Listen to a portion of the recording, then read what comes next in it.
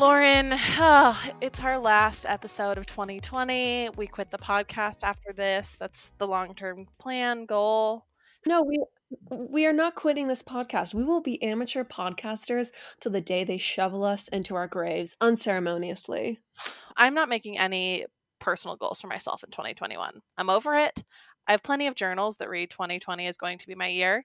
And you know what? I'm sick of hoping. So I'm hopeful for Pop Apologists, and we're just going to leave my personal life and personal success up to the universe. Yeah, I mean, with Pop Apologists, at least there are like actual things you can do to try to grow. Whereas with your personal life, it's more just like you might as well just let go and let God at this point. Yeah, Divine intervention is what's needed. I'm doing the bare minimum of manifesting. I'm just like, just let me get through another 365 days, please. Like, somewhat unscathed.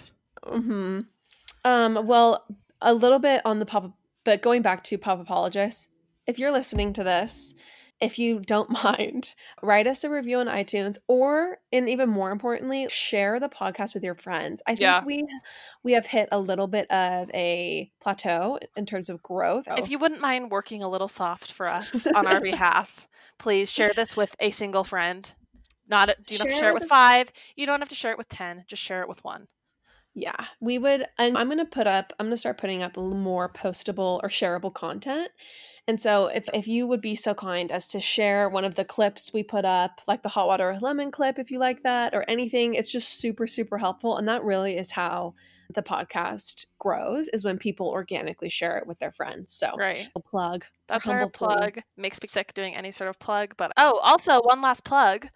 You guys, these are the final days. These are the last days, if you will, of signing up for the Patreon and getting a sweet special surprise or whatever.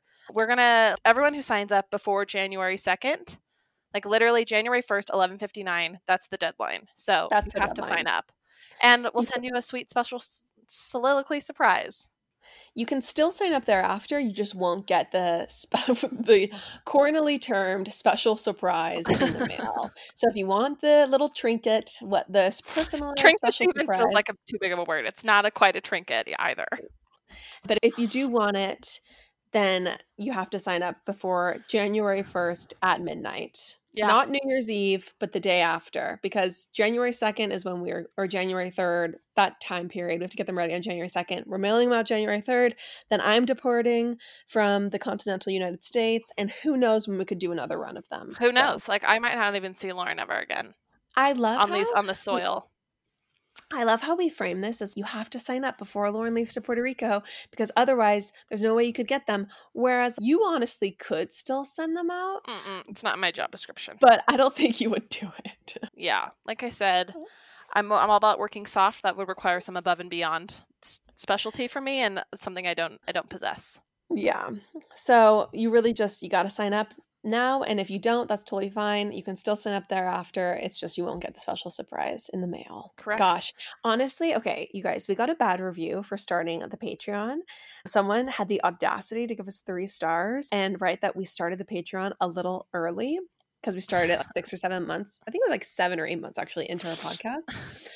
So I actually feel very self-conscious about plugging the Patreon. Oh, God.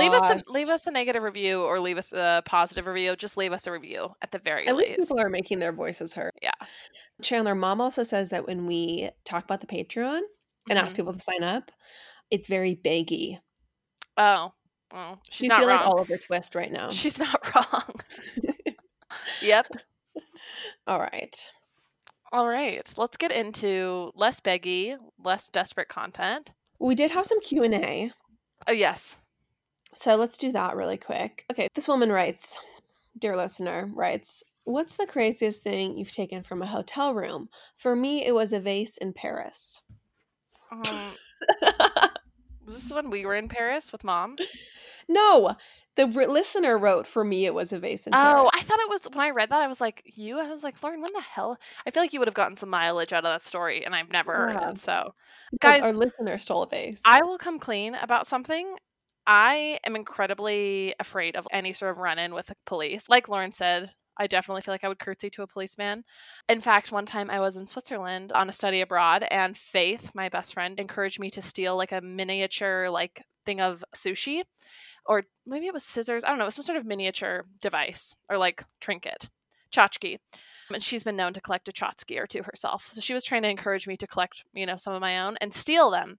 And she sat there with me in the store for probably 5 minutes trying to convince me to steal it. There were no metal detectors. There was literally one lowly Wait, clerk and your friend Faith yeah. tried to get you to Mhm. steal from a store. Yeah, from like a gift shop in the Alps, I think. Yeah, it was in the Alps. This Sorry. is I've really been all over shocking. Switzerland. It's really hard for This me to is remember. really I shocking know. from No, you. she's like Faith got kicked out of EFY. She's like way more of a daredevil than I ever was or ever will be. And I just really couldn't do it. I was like, okay, fine, I'll do it. And then 20 seconds later, I was like, I can't do this. I'm walking out. You know how like you meet a guy and or I don't know if you've ever met a guy like this, but he casually shoplifts in front of you and it's Nope. like his like Have never met a guy. Let's make that super clear. I've never been with someone or met someone who casually shoplifts. And Faith Okay, doesn't even well, casually shoplift, for the record. it seemed like she was trying to get you to casually shoplift. I think she was trying to get me to, get out of my shell, if you will. Wow, that's an interesting little experiment. No. Like in high school, a guy that I was dating like casually stole something from Albertsons, basically seeming like too cool to stand in line to pay, just like who cares type Is of this the deal. guy who's now a successful, like the face of, what's the jean brand? J Brand? Is he now the face of J Brand jeans? Do I have an ex-boyfriend who's the face of J Brand? Yeah. Him and his Oh, current girlfriend are the face of J Brand. No offense. oh, really? Oh my gosh. No, it's not that ex-boyfriend. Now I realize who you're talking about. No, it's not him, it's another one. And I will say that it's quite the transition from when you stop being turned on by men who steal things and you start being turned on by men who just pay for things. I mean, wow. That's called growing up. I'm really proud of you for growing up. I actually never had to outgrow that or grow up out of that. Thankfully, I actually just mostly dated guys who got mad at me for saying the word hell. So, Ooh, yeah. rough. Rough. Okay, wait. So go back. Sorry, I think I rudely interrupted. So No, I mean that's really the story. I just so the idea of stealing something from a hotel that has my credit card information on file, probably my face on some sort of like high speed or high tech security camera, like absolutely not. I could never steal anything from a hotel. yeah, I am not one to steal in any way. I'm just not. I don't know why, but you did actually, you brought back some hotel robes, but those were bought. Yeah, so that's the story I wanted to tell. So I went to China for the first time when I was 27, and I like went to like rural industrial China because I was working at that time for a Chinese factory, or my boss was like the head of it. And so I went to the Chinese factory. I went all around Shanghai. I had the most amazing time. I really like it was incredible. And what I should have done was brought home something that was like even 1% reminiscent or indicative of being Right, of in the China, culture. Yeah. of the culture, exactly. But for me, the best part of that trip was staying at the St. Regis, and I really enjoyed their robes. And I was like, you know what the best thing in China is? These St. Regis robes. And so I bought 6 of them and brought them home in my suitcase for my entire It was family, like a and they were worn truly to this day. you've never worn it?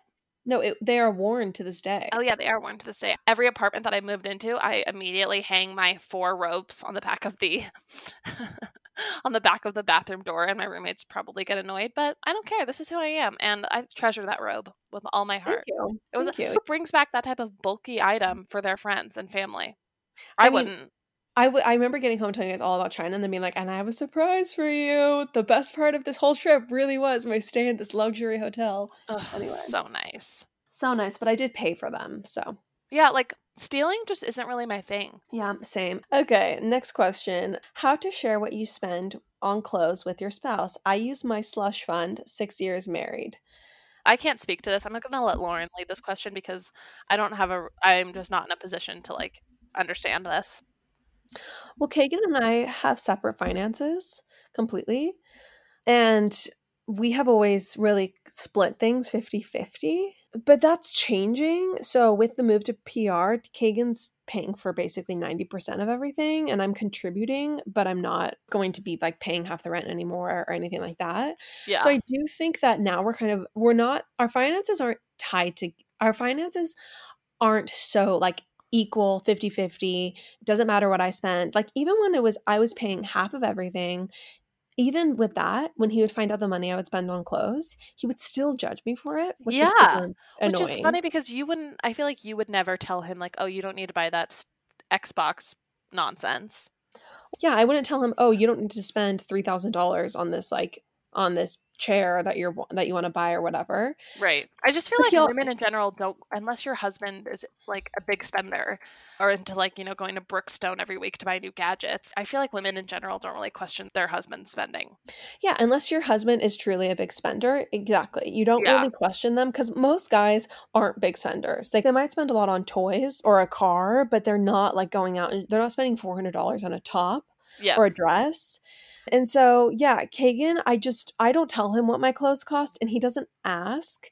But I do think it would be interesting, like now that we're moving into this territory where he's now like paying for much more of everything. Right. And so like, we're kind of honestly verging into this territory where Mm-hmm. he's paying for mostly everything. Yeah. And it is going to be interesting. Like now, before I would have just skated around the issue but I would have been upfront if he had just asked me how much something cost. But now I'm like, okay, am I going to be upfront about the fact that I bought something that was super expensive? Is Right. he going to now think like, if you bought that was super expensive, you clearly have enough to be like contributing more I to the mean, household finances? right. And this is true not just with spouses. Like, I remember when mom and dad were paying for my life. If I bought myself something really nice, a new jacket or something that was a big ticket item over $100, like I couldn't ask mom and dad for money if they knew about it because I know they'd be like, you just bought yourself that. So clearly you don't need that much money from us. Yeah, it's such a tricky situation Super regardless of tricky. who like the person who I guess like it holds the purse strings or is the primary financier of your life is. Yeah. And honestly, I think what makes it like doubly annoying, and I don't know if this listener has this same situation, but I know Courtney does. Like Wyatt and Kagan could not care less about like the things that Courtney and I think are pretty and that happen to be Mm-hmm. really expensive. Mm-hmm. And like when we invest in a really great piece, like Kagan's attitude is like, this is stupid. Like it has too many details. It's too flamboyant. Kagan likes things that are so subtle and just very simple and Right. understated. It's like a lose-lose because you Not pay a only lot do of they, money for something. yeah, and they don't appreciate it even. Yeah, you get in trouble for the price and for the way the piece looks. And I just think that this is probably something that a lot of people, especially with what's currently trending now style-wise, which is like a Mm-hmm. lot of statement pieces, I think this is probably like the plight of fashionable women everywhere in long-term relationships. And I have no solution for it. I would say keep spending from the slush fund and keep it on the DL. Just Ah, tell just yeah, it's tell your fiance or your husband that Ula Johnson is an H&M like line. right. It's like a Forever 21. I Isabel mean, Marant is like a Zara sister brand. right. Yeah, I think you're probably just going to have fundamentally different outlooks, and it's probably not an issue that's going to get resolved with a pretty bow. Right. Just tell people what they want to hear and do what you want, as Paris Hilton would say. Yes, exactly. Okay, the final question we have is why the move to Puerto Rico? Oh, for Um, me? Oh, I can speak to this. Kagan was insistent that we move there because they have 0% taxes on capital gains and 4% income tax. What's funny about it is that I was telling Chandler because like Kagan and I very much live like a normal, like I would say late 20s, now I guess I'm 30 life. Like we don't live lavishly, and so to be Right, like, "Oh, I'm moving to Puerto Rico for taxes." Like it's just so a little bit ridiculous. right. And I think there's a part of me that's like doing it. And I'm like, fingers crossed, this all works out. And I Yeah. was joking with Chandler. I was like, Chandler, we better come back loaded, or else it's going to be like, everyone's going to be like, remember the time they went to Puerto Rico for tax purposes? To just make the same amount of money they would have made here. Yeah. And I just think it's like a hilarious and ridiculous answer. Yeah, it So totally is. the fact of the matter is it's all pretty ambiguous, even to me, but Kagan thinks that he is going to have some nice business success in the next 3 years that he wants to cash in on 100% and doesn't want to pay half to the government. And so we're moving there for financial purposes. But I think there's also like, we just want an adventure. Like Yeah.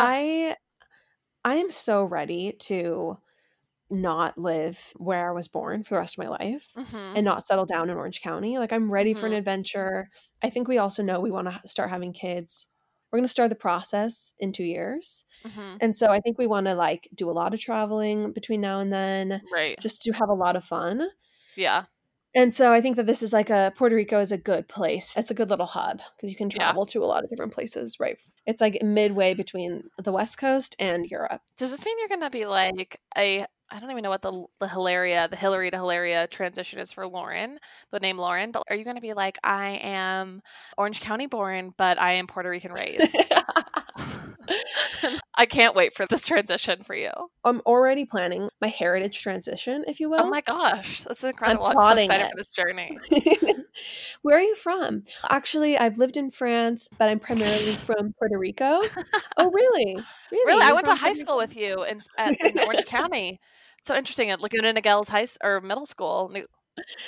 Just the most basic, like, white chick Right. of, like, locales. Utah County and Orange County are where Oh, I've spent the majority of I'm my pretty life. sure you worked at the Pete's Coffee in Laguna Niguel. Interesting. And Communal in Provo, Utah. Really? You're from Right. France and Puerto Rico. Mm-hmm, mm-hmm. But you speak neither Spanish nor French.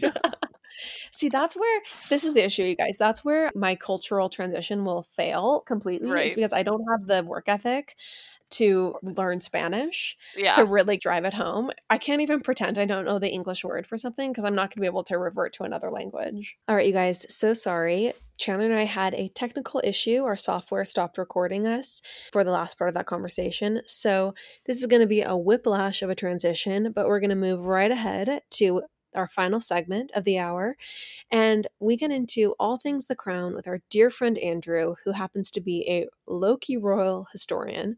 So, without further ado,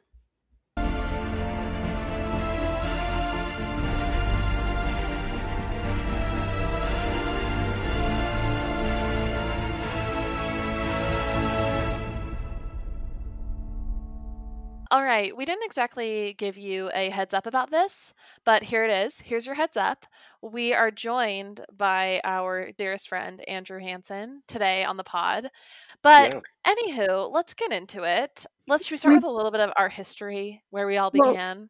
I'd love to say we brought Andrew on the pod today because I just watched season 4 of The Crown, and I just had this glorious Sunday. I watched season 4 from start to beginning, and then I wanted to talk about it, of course, on the podcast. Right. And Andrew had told me, he had texted me and asked if we were going to be talking about The Crown on the podcast, and he said that he's like a secret royal historian. I'm not a historian, I'm just like a this is the reason that I know anything about the royal family. And specifically like the English monarchy is I have, I'll, be going to bed and a Wikipedia article or two just really puts me to sleep. And I guess I'm not like setting this up to be like, I love the royals. You're like, I look for stuff that really bores me. Yeah, I'm looking for something to just send me right to snooze town. But I am honored. And Gibson also made me promise that I would mention his name at least once because he just likes to be famous adjacent. But it gives me a great honor to be the first friend in the Pleasure Thread grouping that gets to be on the pod. I just want to gloat about that for just 1 second. Like, I just feel Let's take a moment. Gibson will never be on this podcast as long as I'm alive, for the record. We have a group thread amongst some of our dearest friends. Andrew, so how we know Andrew? Andrew is a longtime family friend, originally friends with our oldest sister, who people are very curious about Andrew. People are like, who is this mercurial, mysterious, ethereal, enigmatic older sister that we have talked about ad nauseum? And Andrew actually was first friends with her. She was the first friend I made when I moved to Provo. Really? Yeah. Yeah. And Andrew, can you attest that our oldest sister, Ash, is truly just as sublime and I would say like special as we've alluded to? Oh, I don't even think you guys have the great power of description. And I don't think there's a way to accurately and honestly capture and then also describe the energy that is Ash. Like, when any of us say, like, she can take any topic and instantly know 12,000% more than you, that always. Topic. Yeah. It just has and the most speak interesting... about it at 12x speed. Yeah. Oh, yes. And then also have a hot take about it that you're like, wait, nobody's ever thought that, and you're also correct. Like, what? Yes, Just exactly. so fascinating, so stunningly beautiful. Honestly, just the personification of a beautiful fairy. She Truly. is. And she even admitted while we recently saw her that she would never deign to listen to this podcast. So you just see the juxtaposition of high and low there. Oh She's yeah, like, what do you guys have to teach me? What new things could I learn by listening to your podcast? She's like, I right. just think it's weird that people want to listen to begin with. She said she literally She would cringes at the thought of Lauren and I having some sort of content platform. having something to say. Yes. Exactly. Like, it literally Because makes her, Ash is, like, lose her lunch. yeah, because Ash is also the person that says 12,000 things by saying nothing. She Mhm. is, in a sense, Tyen, our very queen. Yeah. She says it all by saying nothing and Yep. doing nothing. It's true. She definitely knows the power of restraint. Mhm. But yeah, Courtney was my first friend, and then I was very good, close friends with Ash when she lived there as well, and then became friends with Lauren and Chandler. I have been like a somewhat of a honorary brother to all of these sisters. Yes. So, and it's Absolutely. Bledsoes are my favorite. So We love Yes, you. we love love you you guys. so much. And at one point, we all worked together at Yes, Communal, and it was an iconic time of our lives. We had so much fun. We yep, really bonded and grew together during that time. And the friends that we made during that experience, I would say are like true lifelong family yes, friends. Like they're Yeah. not just friends, they're like family. And that when we refer to the pleasure thread, we're talking about a text message thread with that group of people. Mhm. Mhm. yep. True. So we're honored to have you as the first member of the pleasure thread. Welcome. Welcome, welcome. Okay, Okay, well, but you're not here because you worked at Communal and are part of the pleasure thread. You're here as a royal historian, ugh, deserving of that title or not. I guess the next little segment will bear that out. yeah. So I'll just make sure that I have a Wikipedia tab open. Yeah, just don't fall asleep. Don't fall asleep. That would be smart. Okay, can I get general thoughts on this season from both of you? I love The Crown as a TV show. I would say this is the weakest season so far. Oh, interesting. A Okay. hot take if I've ever heard one. Yeah. Okay. Here's the Absolutely. thing. So I'm looking at like the pages, like the season pages right now, and I just think that the way I know that we're producing a drama, right? But I just don't buy. I just feel like they made like they're like we need a villain. It's Charles, right? And I know that he was absolutely awful to her, but that also was much more of a two-way street. And maybe this will come out maybe in another season, but I just got tired of their like the last. I remember watching the last episode where they're like screaming at each other, and I'm just like, I'm so tired of the two of you. Mhm. I'd Mhm. much rather watch anything else. And really, my most favorite episode of the season was the Oh gosh. seventh episode, the Hereditary Principle, where they're really not around, where Margaret goes and finds out about her family, and it really just highlights Yeah. like the lengths to which the crown as an institution will go to protect itself. Like Right. when the Mhm. Queen Mother is explaining at the end, like we couldn't have this, there would be no trust. It just was like they were willing to just do anything Anything. to protect themselves. Not to zoom out and get macro, but I actually read a really interesting article in The Atlantic about the way not gender screening, but like birth issue, like birth defect, Down syndrome, like screening for those, like natal screenings for those syndromes, like what you can screen for is essentially eliminating them, like from the face of the Mm, earth.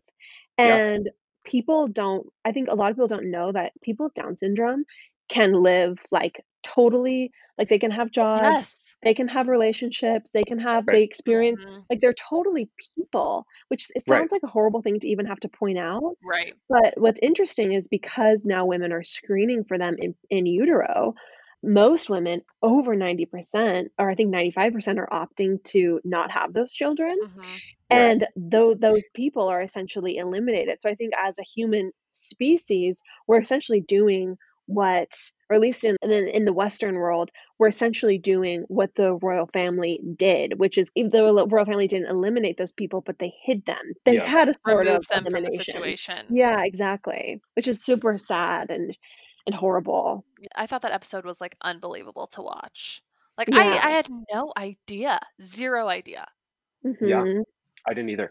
I did know, so there are a lot of, if you dig into reading about royal families at night in the comfort of Sure. your bed, as one Hmm. does, there are tons of examples of mental disorders and mental health issues, also physical, disabilities and Right. deformities. Because the other thing, when you dig into these histories, all of these families are related to each other. Exactly. Oh, It's for Like all like sure. they have Yeah. been, inbreeding. yeah, it essentially is Hmm. that. A lot of these are a result of, Hundreds and people hundreds marrying of their years of first that. cousins. It Yep. Yeah, might as well be like Colorado City type, like interbreeding. it basically is, but with more money and less poor. For those of you who don't understand that reference, that's a reference to the FLDS cult and their biggest population, which resides in Colorado City. Yeah, FYI. and the fact that there's a certain illness you get from inbreeding essentially, and from being too closely related, and that it's like the highest percentage of people with that disorder in the world is in Colorado City. Oh my gosh. Really But dark. okay, I want to say that when the Queen Mother was talking to Princess Margaret and saying that they couldn't tell anyone about these two family members because they didn't want anyone to question the nobility of their bloodline. I just thought, bitch, like none of you are hot. Like we've all been Right. questioning it from the beginning. Like Right. cat's out of the bag. It kind of highlights, I mean, she said something like that the bloodline is just hangs by such a precarious thread. And it's like, yeah, they're only royal because they continue to say they are, Exactly. right? And people just they Exactly. go with it. They continue to So, breed like they are.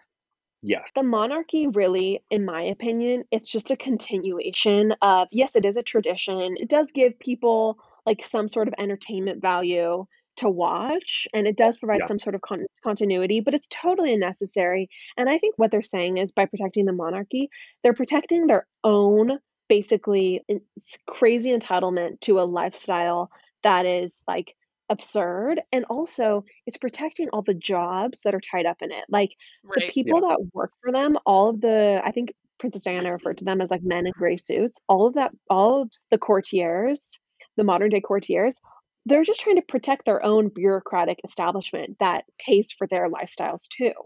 Yeah. Though, so like in that episode, and I want to talk about more of this, but all of those like ladies in waiting, like all of the queen's friends that were there when Margot goes in and she's like, Uh-huh. "You don't mind if I steal her?" None of those people are ever paid. They're just other rich people Right. that And it's just essentially like their volunteer role. to be friends with the queen. They're not paid, although they do get some sort of compensation. They do get like free trips and like certain Oh yeah. things, and they get Yeah. lots of gifts.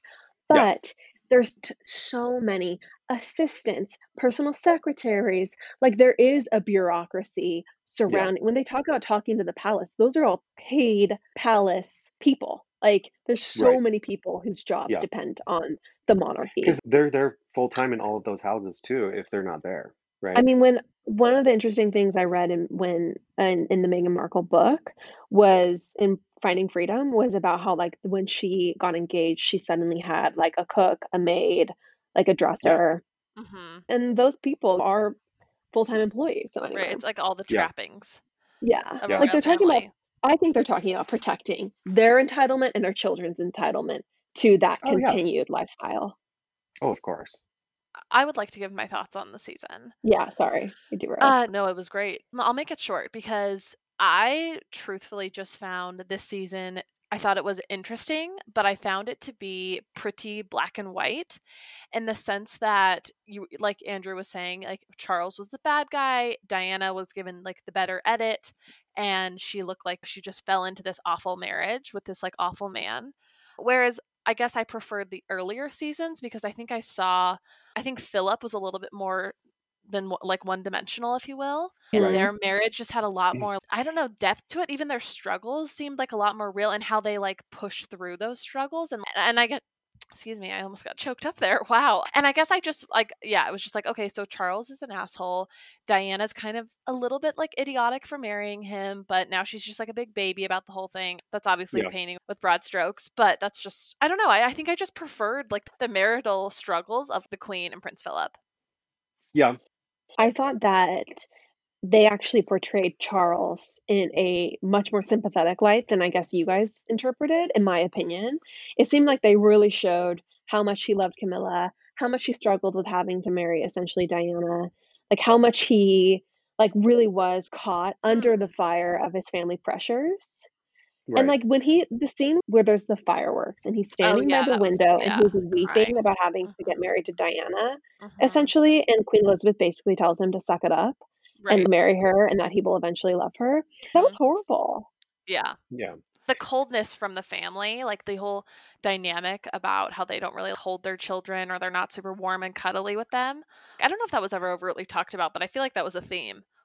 Oh Oh, yeah. Just like how absolutely. little they were like doted on and like, or at least like loved in a very like tender, warm way. Like I found that to be interesting. But I guess as far as Charles is concerned, after every single episode would end, like I felt ill because it was just like I could never be married to a man like that. Like while they did show the nuance of him loving Camilla and being like very torn in that way, there's just a part of me that had no sympathy for him. It was just like, you knew this was going to be your life always.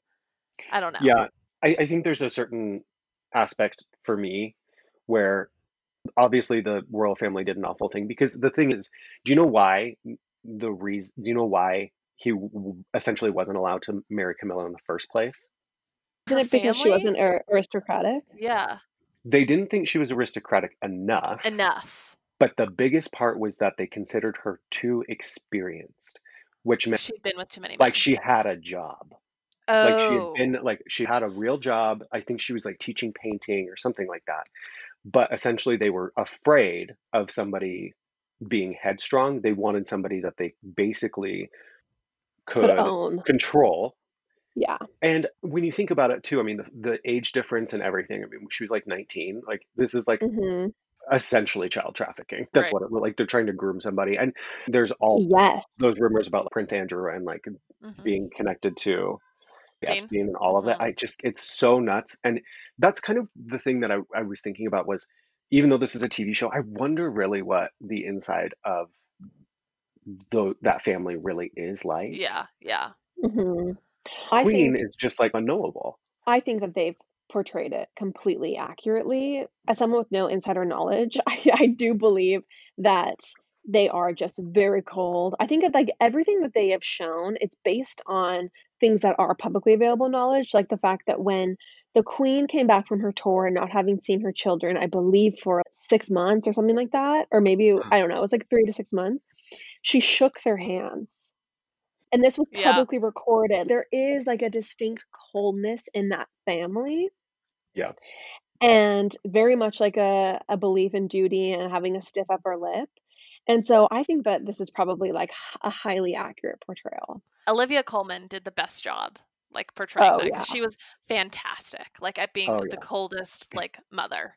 But also you Fun. sympathized with her. I don't know. Mhm. The acting that she can do with just her face, one of my favorite. Ugh. So I forgot to say this. I watched the entire season yesterday. You did? I Guys, watched putting me to every shame. single episode yesterday except for so I've already seen it.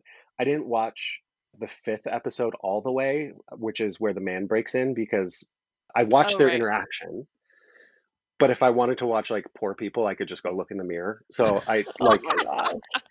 so I skipped over the part where he was being actively poor. One of the best parts of Olivia Colman's performance in this, because I want to get your read on some performances too, Mhm. was they're having their interaction and they take him away. The lady comes back in and she goes like, "How about some that cup of tea?" And the door Yeah. closes, and in just the way that Mhm. her face shifts Right. is just I think just like a really cool piece of acting. Yeah. I can't be like, and it was Oscar nominated. Like I just thought But it was really no, good. I think you just saw a briefly human moment from her. Yeah, And yeah. she's basically the entire time, the entire show has not been human.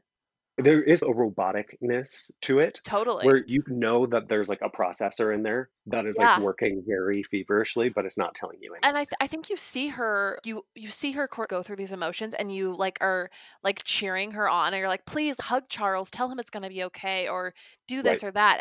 And you see her exercise restraint mentally and walk out of the room. The other performance was the actor who played Diana.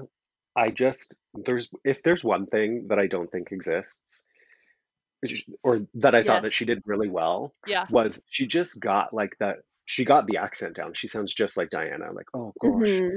But also the looks, right? Ugh. Where she doesn't actually ever look straight ahead at anything. Like there's no Right. driver's license Mhm. picture of Diana in real life looking straight at a camera, front Right. face. Like her whole Right. life was had turned sideways look. Yeah. And I also like looking out from under her hair. Yeah, I can imagine like Diana, like at the driver's license agency, and they're like, "Ma'am, you need to look at the camera. Like, please look straight ahead." And she goes, "Oh gosh, oh gosh," Oh gosh. and just sideways All looks, right. and it takes like, Very much in "All love. right, yeah, very much love, whatever that means." That part, I didn't realize that was real because that was like Well, really jarring Yes, to me.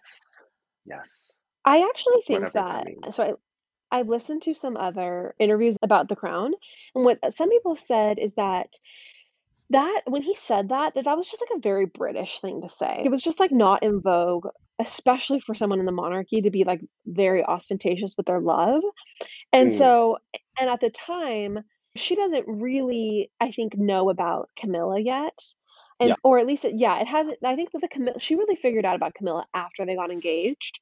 And so anyway, I think that when that happened, I don't think she registered it as like this horrible thing he said. yeah. I And I don't think it definitely, was seen that way either. it But it's probably, like you yeah. look I back think through the lens now of knowing what happened and you're like, "Oh my gosh, Right. that's terrible." there also is another like really interesting photo that totally changed contextually after everything got out. And it's very early on, right after they had been engaged, and he goes to leave for 6 weeks. And there's this photo of her crying at the airport, and they're Mhm. like, "Oh, she's gonna miss him." And she's actually sobbing because she had just found the Yes. Yeah. bracelet and Right. actually Yeah. figured Camilla out Right. and knew that he was doing that to her. Ugh. It Isn't just that it awful? it made me sick. The whole time it made me sick because it was just like two people whose like youth and I don't know, like their first chance at like a big love just totally Yeah, being spoiled. yeah, I feel like they're probably gonna get to it in the next seasons with the new actress who plays Diana, but Diana was not just, like, reft with an eating disorder. She tried to commit suicide 4 times. Not, Mhm. yep. like, true attempts, but, like, Once sort while of she was pregnant. she threw Yeah. herself down The stairs. Like, stairs. imagine being in a state of mind where you throw yourself downstairs. I can't Right. even fathom that. But then, like, you think about being in that big, empty palace all day long with nobody who understands you, nobody who even tries, and your only family who doesn't care. She couldn't even get through to the queen. The queen didn't even want to take a meeting with her.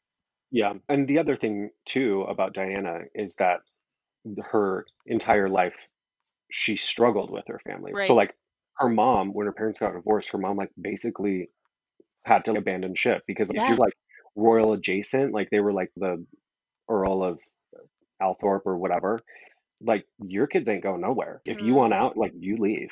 And it doesn't matter if you're the mom or the dad, like the royal person gets to keep the kids. And I listened to a podcast that said, like, when she would go visit her mom on the weekend, like, her mom would just be a wreck.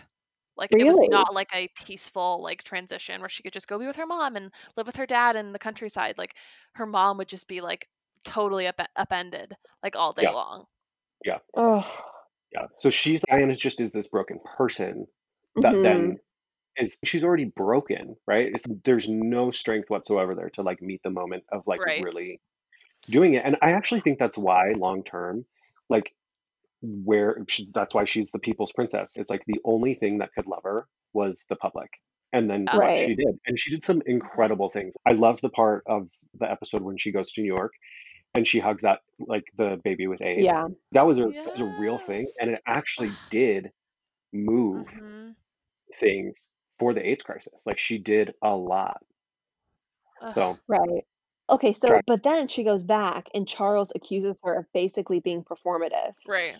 And Yeah. I thought that was really interesting. And I'm wondering if you guys think that do you think that there was a side of Diana who do you think she was as pure-hearted as the public assumed? Or do you think there was a part of her that played into the role of the demonstrative people's princess. I mean, whatever side of her played into it, it was deserving because she had never been shown like true like unconditional love before, Yeah. There in also, my I mean, opinion. the like how they called her Dutch because she was like aspiring to bigger things, which I don't understand what Dutch means I in have that no idea what context, Yeah. but that means. that's what they said. I think she was very aspirational. I think she wanted those things. She wanted that celebrity, and I Yeah. don't think there's anything necessarily wrong with that. Like Right. she went for it and she got it, and I think the vehicle was not a great vehicle for it, but it definitely got her there in the end. Also, I she scored no brownie points by being demure, like inside the palace. Like, it's not like people were It's like true. coming to her aid in that way. The I think royal it's family wasn't going to do anything for her anyways. Right. I think it's so interesting when you see how incredibly, and this is kind of moving away from the crown because they don't really show it that much, but when you see how incredibly tactile she was with William and Harry, Hmm. and how she was just such a incredibly physical mother Right. in that way, and so loving, the complete opposite of the royal family. And then you see Prince Harry like she dies, and Prince Harry and Prince William are essentially now they're just in the cold world of the Windsors. Hmm. And I think it's interesting that Harry essentially went on to marry and find a woman who's basically exactly like his mother in terms of warmth, in terms of candor, in terms Right. of interest in Unconventional. philanthropy. Right. Yeah. I really think Meghan Markle is very much like a modern day Princess Diana, Totally. even just in her physicality and the way she's just so not British. Like he And I didn't marry someone with a stiff upper lip. He married and someone who like had a lot of big feelings. and isn't that interesting that if you think about their exit from that, how he must have been like, yeah, this is not going to destroy No. my wife Right. like it destroyed my Hmm. mother, And right? he has talked about before how he blames the tabloids not only for the crash, but for the fact that they took pictures while she was dying inside. Like potentially the reporters could have pulled her out of the car or something or tried to Oh, help she was her, but literally instead, dying inside the car. yes, and were taking pictures as she was dying. Ugh, Oh my God. So that's I so think that horrific. he truly like hates the press. Now, my question is, are Understandably you so. trying to draw the comparison to William? Do you think William married like a very traditional British? Like, do you think Kate Middleton is like another cold Windsor? I do. I do. Kate Middleton seems to me to be very stiff, Right. very calculated, and she doesn't have that resonance or that warmth that Diana does. But William is a rule follower, and Right. he's not the They're much Margaret more to the duty bound, Elizabeth. right? They Hmm. seem to be much more, and it makes sense knowing that, like he is the heir and, the one that is going to follow and, Right. Big king. becoming king. It would make sense that the duty bound and the tradition is going to be more important. I think that with examples like Margaret or like Anne or even like Edward and Andrew, like all of them that are just train wrecks generally, and Charles is a train wreck too, but Right. in their personal lives, it's because everything that they do all goes back to the crown, but at the same time, they don't matter at all. Right. They don't know what Margaret speaks to this. Like, she doesn't have a role to occupy. She doesn't have anything to do. She's in this prison of like limbo where she is bound by duty, but she also Right. has no real role to fulfill. But she hasn't anything to do because Yeah. there's only one person that can be the queen. Yeah. What did you guys think of? We haven't talked about Margaret Thatcher at all. Okay, go ahead with Margaret Thatcher. Then I want to talk about Princess Margaret again. Okay. Okay, I want to make a note about Olivia Colman's acting compared to Gillian Anderson's. Oh, okay. Okay. Because so apparently, and this is something I learned in another interview I was watching, but apparently Olivia Colman is like an extremely casual actor. Like she reads the script on the way to the set, like in the taxi, God, I love her. and basically doesn't know what she's doing until the day of, and like it's just like unstudied. Like she doesn't even know where the scene is in relation to like other scenes. It almost seemed like irresponsibly unprepared. Yeah. But the director said in an interview, he said, if you are condemned to do a one take movie, he said, hire Olivia Colman because she gets it right the first time every time. Wow.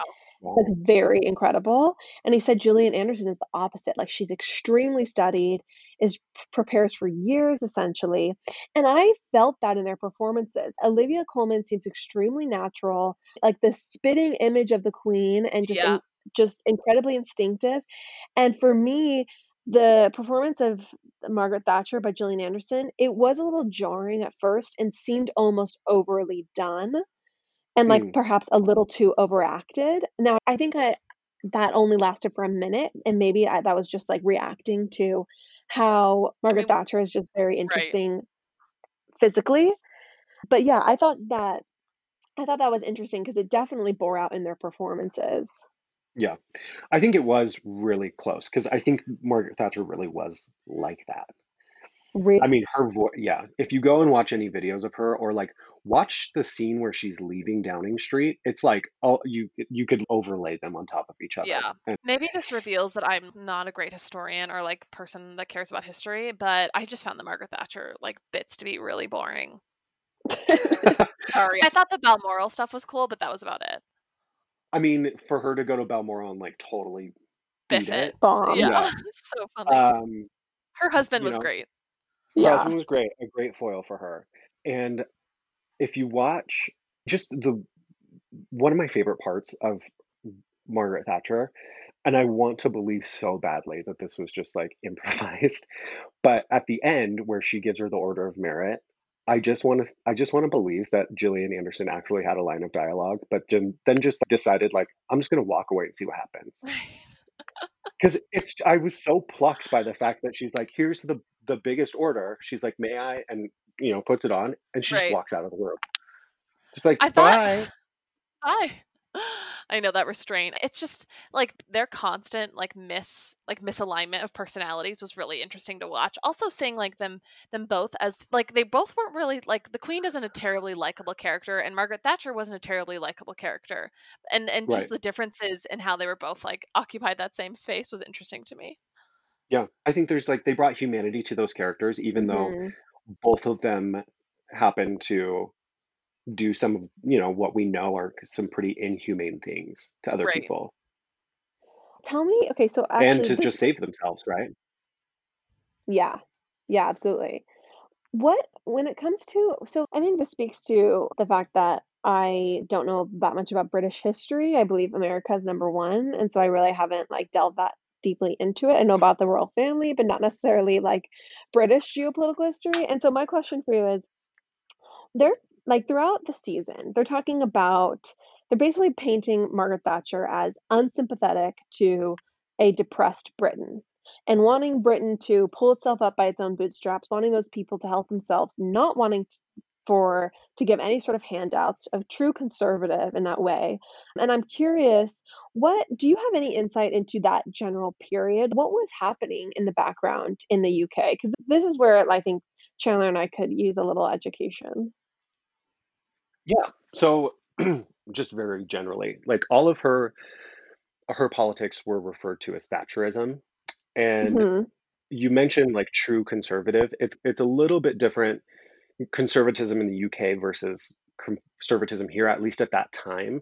The conservatives, you Okay. see this in The Crown a little bit. They're like, we move slowly, we think a lot about things. Like it was this party of kind of just like really privileged people saying, let's not move the needle too much. Mhm. And prior to Margaret Thatcher, so they already had national health care from the NHS. There were Mhm. a lot of industries that were controlled and really heavily regulated by the government. So like the energy industries, a lot of like the food production industries, those are all under the government, where you have the union jobs and all of that. She really pushed and deregulated a lot of those and privatized a lot of those businesses. And so when those businesses then transfer over to not having to stick to the rules and regulations of the government, then they're going purely for profit. And so that's why Okay. unemployment goes. And then when unemployment goes, then you start to get inflation and you get all of these different things. But she was so determined that she would basically yank the bottle out for Britain and make it like self-reliant, and they will do this. And you see, like, in the show, she talks about her dad all the time, which low-key obsessed, kind of embarrassing for her, like, oh, my I dad. know. Okay, Daddy we get it. complex. You love your dad. Yeah, Whatever.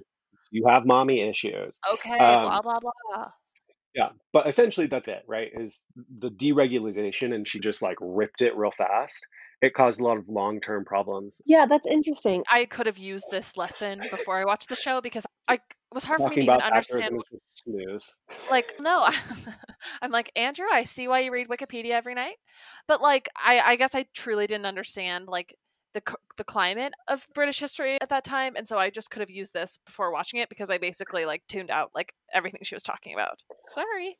Oh, this is what I The wanted to say. What I read was that essentially, and this is really interesting, the aristocrats and the upper class in Britain in that time, and Andrew, you can tell me if this is accurate, if this is a correct reading, but they had this feeling that they actually were responsible for everyone, and there was this attitude that, especially with the queen, like, we take care of the people who are beneath us in class yeah, because that's we have stewardship over them as the aristocrats.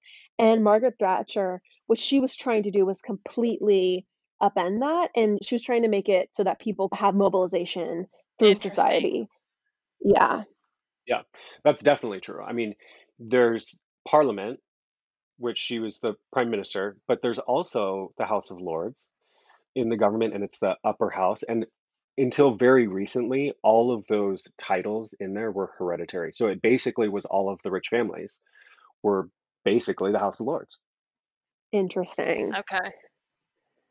And Man. Yeah, if you think about like how the queen views her role, or what you think the role is, it is like that you are supposed to preside over and take care of the common folk.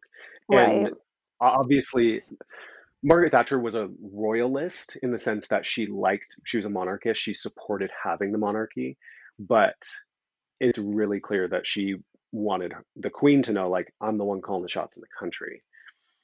As they both hedged their, or I don't know if hedged is the right word, but as they both sort of like stood their ground and like within their jurisdictions and domains, like those face-offs were interesting to watch. Right. Yeah. Okay, do you Um, guys care if we talk about Princess Margaret for a second and Let's do Helena it. Bonham I please. love Carter?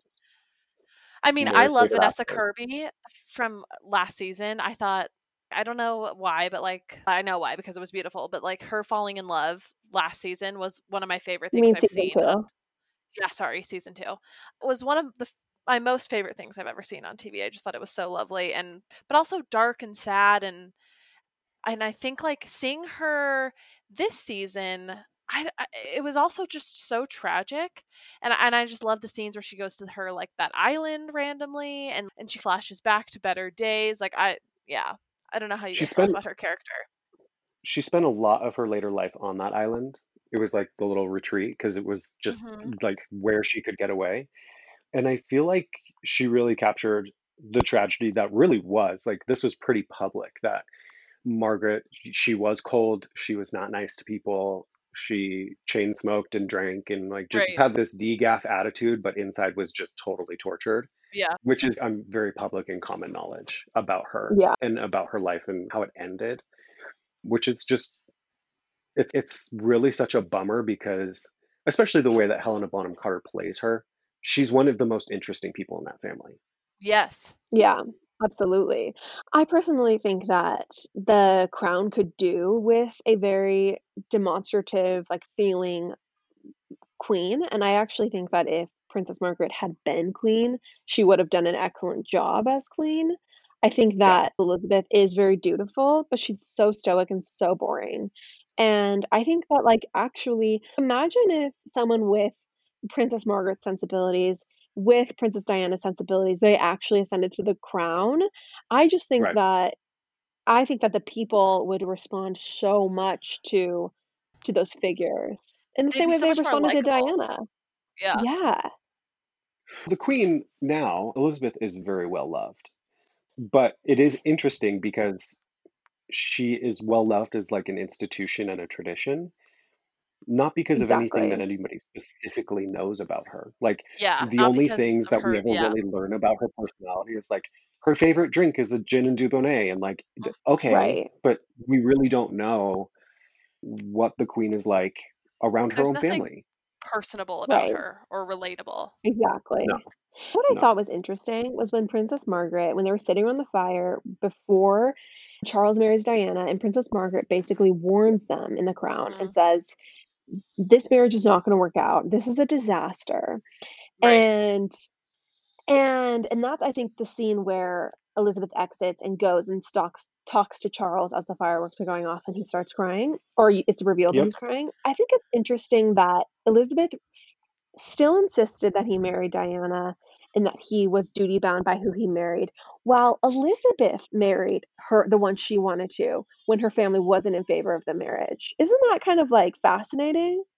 That is interesting. Was I've never even I really don't know thought the about full that. story about her. I also don't know the full story between her and Philip. Philip was not deemed royal enough, I believe, Hmm. even though he has like He was very much literally the royal Prince of lineage. Denmark in Greece. Yeah. Yeah. And the family was not approving of that union. They in season 1, they allude to it quite a bit, especially in the pilot.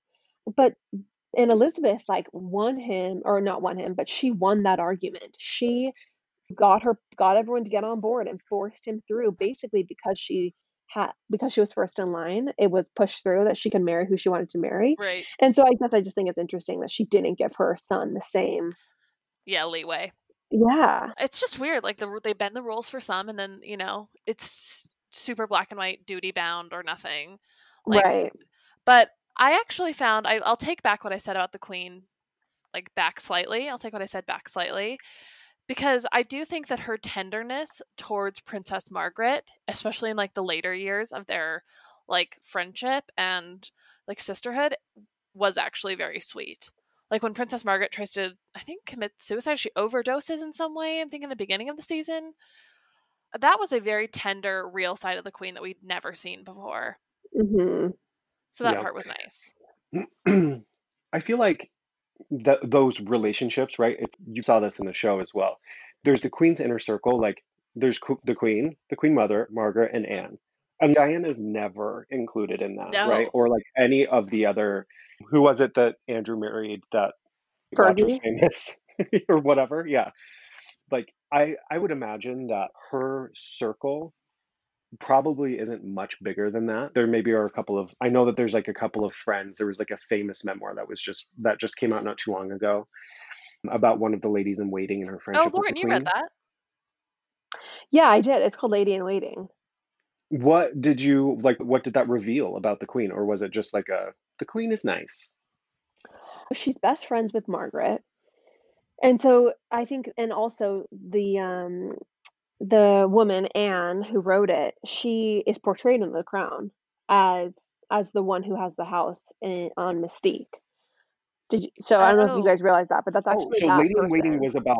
Oh, I was didn't know that. about Margaret. I thought Lady in Waiting was about the queen. No, Lady in Waiting is about the best friend of Princess Margaret. She's Princess Margaret's Lady in Waiting, not the Ah, Queen's. And she's okay. her best friend, and she's the one who has the house on Mystique that they go to visit. She's like literally a character in The Crown. She's like that Yeah, friend of Margaret's who's like blonde or yeah, whatever. yeah. So she's a very firm royalist. And she's very anti Meghan Markle, has made some derisive comments about Meghan Markle Love it. in the media. And so she would never like she just basically has towed the party line about the Queen and just says the Queen is like very wonderful and duty bound and Yeah. yada snooze. Yeah. We Interesting. get But that. nothing. She made this comment about Meghan Markle and basically said that she thinks that Meghan Markle thought that being a princess would be like a fairy tale, and really it just is boring and a lot of like events you have to go to. So I thought that was funny. Like basically saying that Meghan Markle like wasn't Get a like a grip. hard like royal worker, and she says that Princess Margaret was a very like hard royal worker. So I but just think I that's think she's funny. Like biased. it's like the snottiest thing you could say, right? Oh, you thought being a princess was just gonna be being a princess? I don't think Meghan Totally. Markle or Harry would have ever let her agree to get married without her Right. understanding.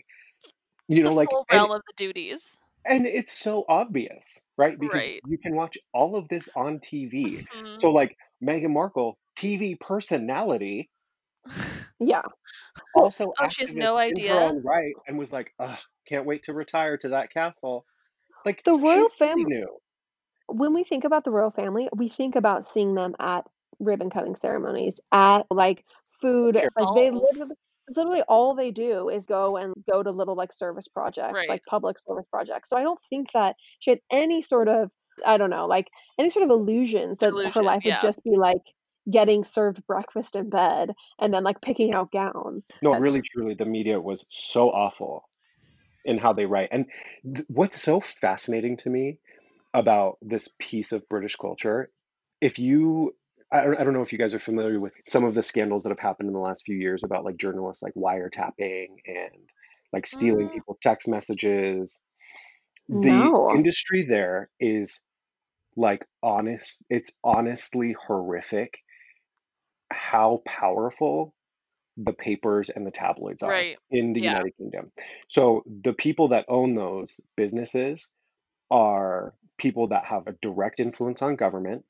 There have been, like, confirmed reports of people saying they're basically extorting the government and saying, "You have to do this or you're gonna get we're gonna lose you. We're gonna make you lose your job."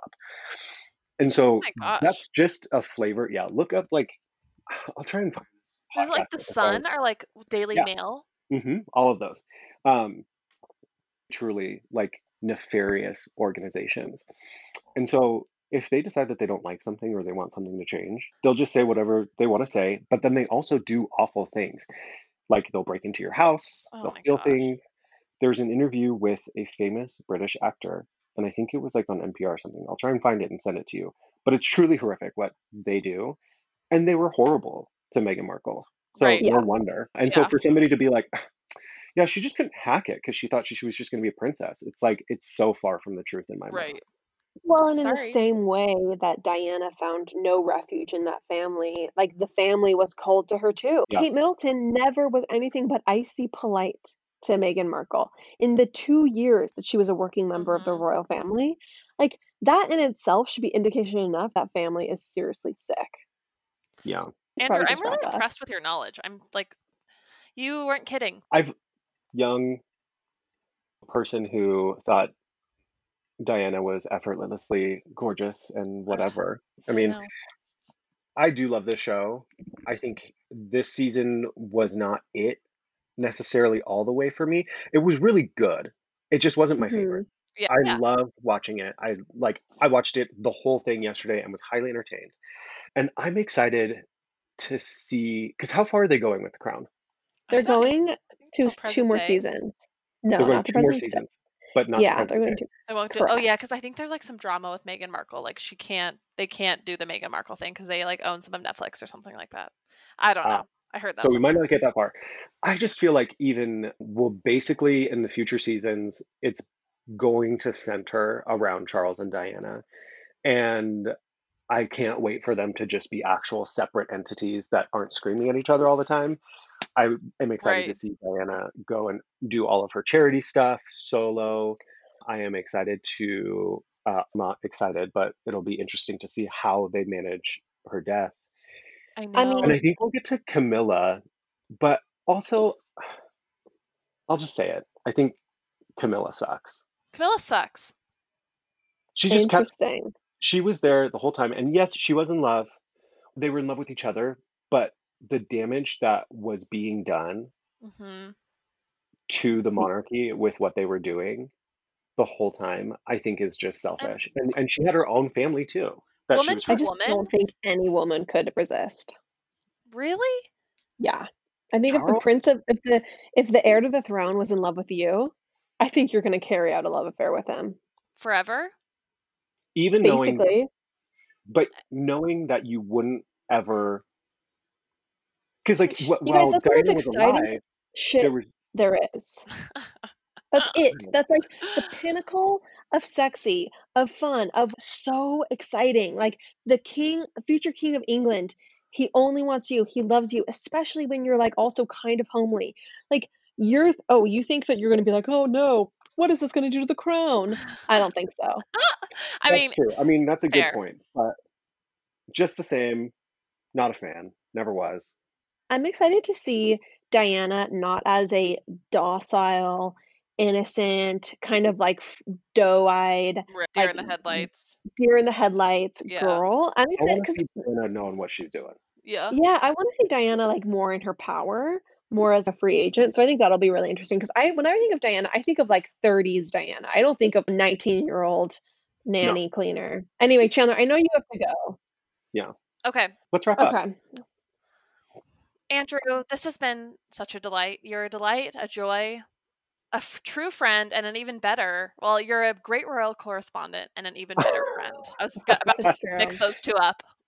Thank you. I love you guys. I hope that there's maybe another time. This was super fun. I'd love to come back and we can talk about more royal stuff or other Yes. things that I am an expert in, like currently in this year, like loungewear and day drinking. If you want to talk about that, I don't know. Okay. Just Crystal whatever. Light, perchance? Yeah, I'm available. Yeah. Ugh. Oh, Crystal Light? Hell yeah. We'd love to have you back. It'd be so fun.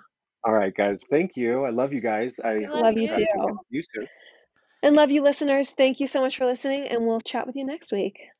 Bye. Bye, guys. Bye.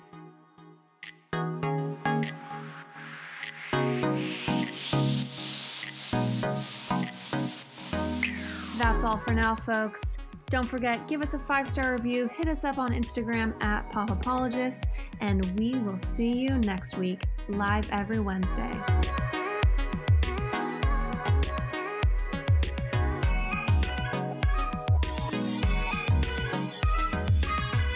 Do you ever worry about running out of interesting things to say to friends when you actually get to see them? Then we've got the perfect podcast for you.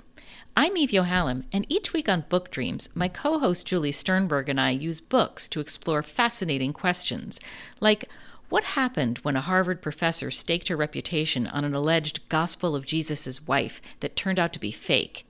And how did debut author Tom Lynn save the American Western by blowing it to bits? Are pigeons rats with wings or wonder birds? And what's the who, what, when, where, how, and especially why of books bound in human skin? Recent and upcoming Book Dreams highlights include conversations with Booker Prize-winning author Marlon James, Pulitzer Prize-winning journalist Catherine Schultz, and Merlin scholar Dr. Laura Campbell. You can listen to Book Dreams wherever you get your podcasts.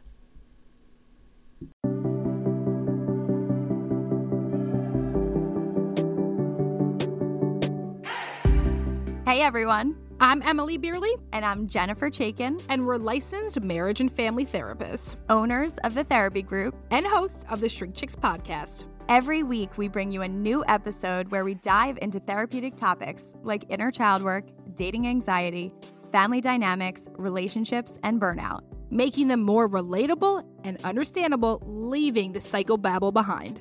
We address the things you've been dying to ask your therapist but don't know how, and work to help you stop shooting all over yourself with the expectations society can put on us. Tune in every Monday to Shrink Chicks on Apple, Spotify, or wherever you listen to your podcasts. Be sure to follow along and subscribe so you don't miss an episode. Prepare to learn all about you, because in order to grow yourself, you got to know yourself.